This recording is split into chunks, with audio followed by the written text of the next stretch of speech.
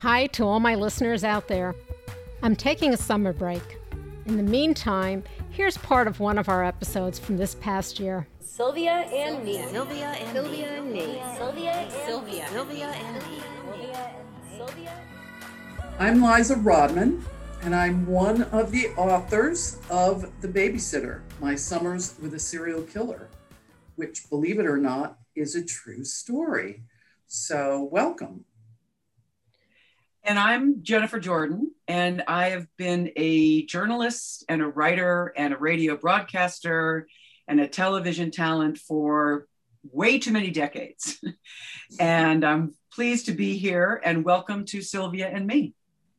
Ladies, thank you so much. And Liza, you said the name of the book, The Babysitter, My Summers with a Serial Killer. Not a summer, but summers. So the first I have to say, the two of you I know have been friends, longtime friends since college. Liza, how did it even come about that you contacted you? Did you tell Jennifer a story? I mean, why the two of you on this? And before we get into the actual story, why did you want this to be told? The answer to the second question is I almost didn't want it to be told, but it wanted to be told. So I went with it. I sort of describe it as going down the rabbit hole and never coming out. And as far as Jen is concerned, Jen and I are friends 45 years or something. And so we talked about it on and off over the years. I had been researching for many years, kind of as an excavation of self more than anything else. I didn't know it was going to be a book when I started. But once I discovered that Tony Costa was a serial killer and had been in my life, I wanted to know how much he had been in my life, you know, the who, what, when, where, why of it. So in talking to Jen about it over the years, she would say, how are you doing? How are you doing on The Babysitter? How are you doing on The Babysitter? It was a kind of a constant conversation. Sometimes I'd put it away. Most times I was going, no, please don't ask me. So then one day in 2018, she was between projects and she called me and she said, how about we collaborate? And as she tells it, and I love how she tells it, I cried and the rest is history. Here we are. So Jen, why, we'll talk about the story in a couple of minutes, but I know that you've ghostwritten a couple of books. Have you collaborated on books before? Well, a ghost project is total collaboration. So the quick answer is yes.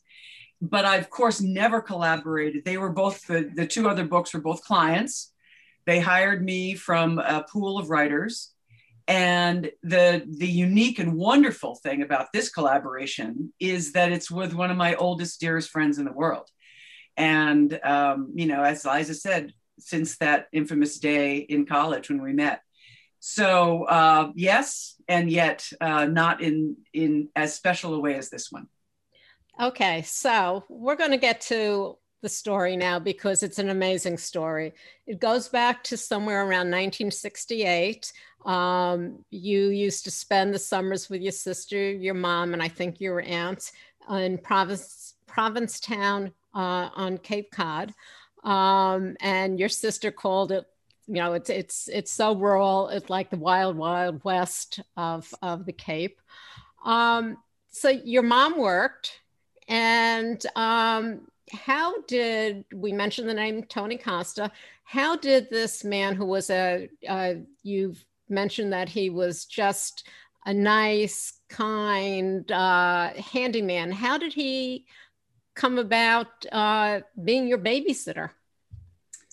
So haphazardly, he was. My mother was working as a chambermaid at this motel that was owned by my aunt and uncle, and they hired Tony's mother, Cecilia, as a chambermaid at the motel. And so my mother was working with her and she was working there, and my sister and I were there. And Tony was always looking for work. he had a very unstable work history. And so at that time, he was looking for work. And so he went to his mother and he said, here's this big, beautiful new motel on the water in Provincetown. It was quite a splash when it was built because there was nothing like it there. And so he said, can you get me a job? And so Cecilia went to my aunt and said, do you have something for my Tony?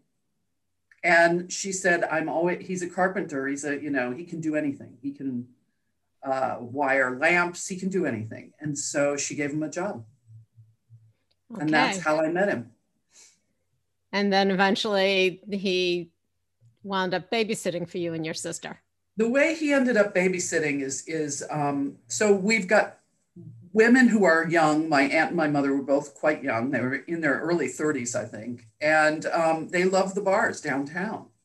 And so they were always looking. We had lots of babysitters during this time, lots of them. Tony, ironically enough, was the best of those.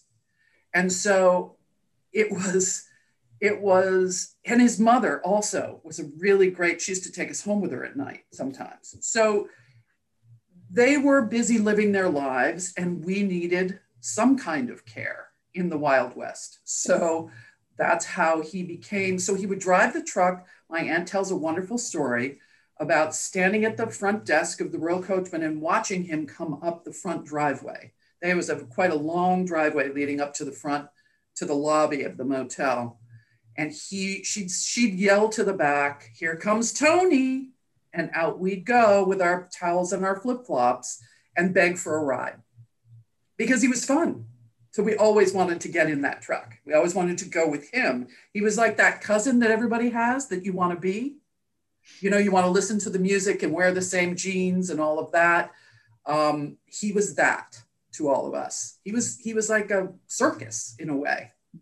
Okay, so before we get into, Jennifer, how you became involved, Liza, when did you all of a sudden, I mean, it's not all of it, it took about 30 years from the time that you discovered that this nice guy who was the best babysitter for you and your sister had started a killing spree about the same year, 1968, that you met him.